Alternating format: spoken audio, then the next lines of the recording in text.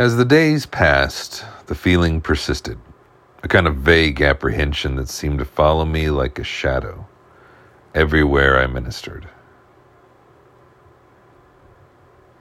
Then, as I was returning from a weekend seminar in Virginia, I found myself face to face with a half-forgotten enemy. The weather was cold and wet as I boarded the plane at Richmond. Immediately after takeoff, we were swallowed up in overcast. Unaccountably, my heart began to pound. I felt the same rising sense of dread I experienced that day so long ago, walking into the hospital in Sharon, Pennsylvania. The fear was so real I could almost taste it. "You'll never make it home," something inside me wailed. "The plane is going to crash." Normally, I have no fear of flying. In fact, I thoroughly enjoy it.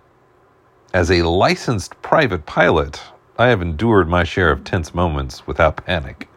Once a small aircraft I was piloting cut out far from an airstrip, and I was forced to make an emergency landing in a field of waist-high wheat. Neither my passenger, nor I, nor the plane was hurt, and I stayed calm throughout the episode. Yet, now in the large instrument-aided airline, an insane fear of crashing turned my arms and legs to jelly. I peered out the window at a wall of gray fog. I couldn't even see the wingtip. Are we climbing or diving? I wondered crazily. We could be stalling right now. I began to grip the armrests, but my hands were so weak I could scarcely close them. Then I tried to will the aircraft into a normal attitude by staring straight down the cabin aisle. But it didn't help. I felt certain we were in a steep climbing turn and that any minute we would nose over and plunge to the earth. I shut my eyes and began to pray. A scripture verse popped into my mind. "Resist Satan and he will flee from you." Summoning my courage, I began to say repeatedly under my breath, "Satan, in the name of Jesus, leave me alone." After repeating the prayer more than a dozen times, I found myself breathing a little easier. Slowly, I began to open my eyes and look around. Across the aisle, a businessman was reading his newspaper. A stewardess strolled past with a stack of magazines. Seeing the whole cabin normal and peaceful, I felt the fear began to recede, crawling back into its hiding place. By the time the plane landed at Fort Lauderdale, I was feeling fairly normal again, except for a dull ache at the base of my spine. Alice met me at the gate. "Are you feeling all right, Dawn?" "It was a rough flight," I answered evasively. Yet it was not the flight, and I knew it. The apprehension which had dogged me built during the evening until I began to feel physically ill. The fear and dread I had felt on the plane belonged to something I thought I had left safely behind me in Sharon, and I was deeply dismayed by its reappearance. The next morning was no better. The ache in my back, in fact, was worse. Every time the telephone rang, my heart would jump, and every little noise irritated me. I was alone in the house most of the day with the children in school and Alice shopping, while I was trying to work at my desk. Normally, I would have welcomed the peace and quiet, but that day I couldn't concentrate. I felt as if some evil spectator were standing right behind me. The sense of foreboding was almost unbearable. The weather didn't help. It was a muggy gray day with a restless wind whipping the trees. The very atmosphere seemed hostile. By noon, the pain in my back made it impossible to sit at my desk any longer. "I gotta get out of this spooky house," I told myself. Climbing into the car, I backed out the driveway. There was a blast of a horn and a screech of tires. I jammed on my brakes and twisted my head just in time to catch a glimpse of a panel truck with its white-faced driver swerving on two wheels up onto my neighbor's yard. He managed to miss me by inches. The truck roared off while the driver's companion mouthed some words I was kind of glad I couldn't hear. Too unnerved to drive far, I stopped at the closest restaurant and ordered some food, which I picked at miserably. Half an hour later, I drove home and entered the silent house. I stretched out on the living room couch and fell into a fitful sleep, only to have a nightmare in which I relived the near accident. I woke up in a cold sweat, my heart pounding. If this keeps up, I thought, I'll be a candidate for the asylum by the end of the week. I was both relieved and irritated when Alice and the kids got home. I thought my sense of foreboding would ease with the family around me, but it didn't. After I had snapped at the kids for the second time, Alice said, "Have a hard day?" I nodded. "I feel miserable. And when I went out to lunch, I nearly got hit by a truck. I didn't bother telling her it was my fault." "Maybe you're coming down with something." She put her cool hand on my forehead. "Why don't you stay in bed tomorrow?" The following morning, nothing had changed, so I took Alice's advice and stayed in bed. But despite the nerves and the backache, I knew I was not physically ill. It was something else. I wrestled against my depression most of the morning, trying to read my Bible, trying to pray. Alice brought me lunch on a tray. "Feeling any better?" she asked. "Not really, but it's nice to be pampered." "Will you be all right if I leave for a while?" There was love and concern in her voice. "Of course, I've got a tape I want to listen to anyhow." So Alice left. The house was ominously quiet and just as unfriendly as the day before. Determined not to let this one go to waste too, I set the tape recorder beside the bed and put on a tape by Derek Prince, on which I had wanted to make notes. How could it be that, having heard the tape several times today, for the first time I really heard what he was saying? Quote, "We found that evil spirits may gain entrance into a person through many ways. The cause may be the deliberate and repeated indulgence of some appetite of the flesh, or an unexpected tragedy or grief may make one vulnerable.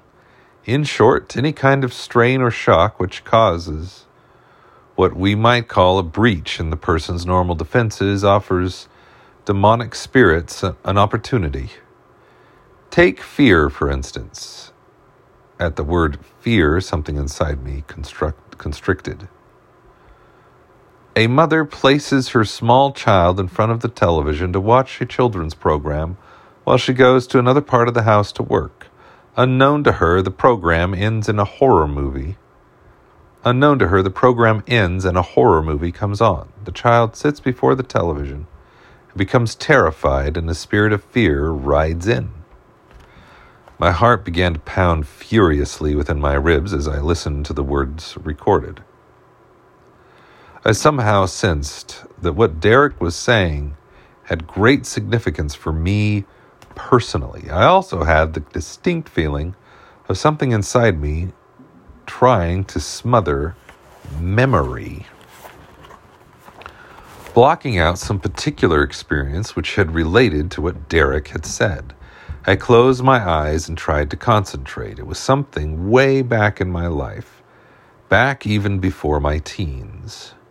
Then, all at once, I remembered the incident swept with cruel clarity into my mind. I had been only 8 or 9 at the time. It was a hot summer day. My brother, Hal, and I had caught a bus to town to go to the movies. But instead of seeing the Western film Mother had given us permission to see, Hal dragged me to another theater.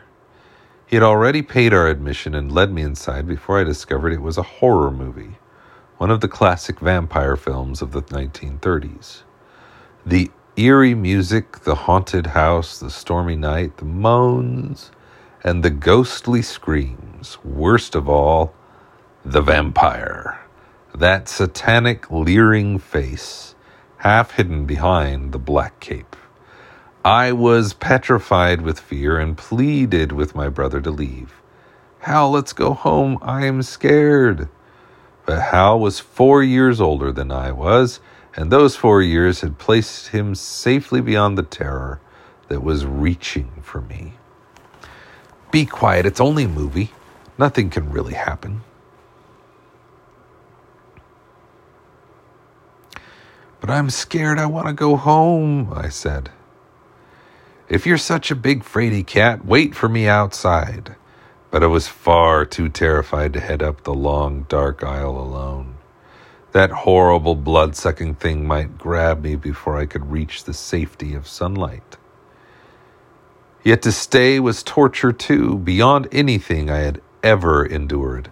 I squeezed my eyes tight against the horror on the screen, but I could not block out the sound. I buried my face against the sweaty, smelly back of the seat and cringed and cowered and shook until, recalling those desperate moments, I am convinced, I became possessed by fear.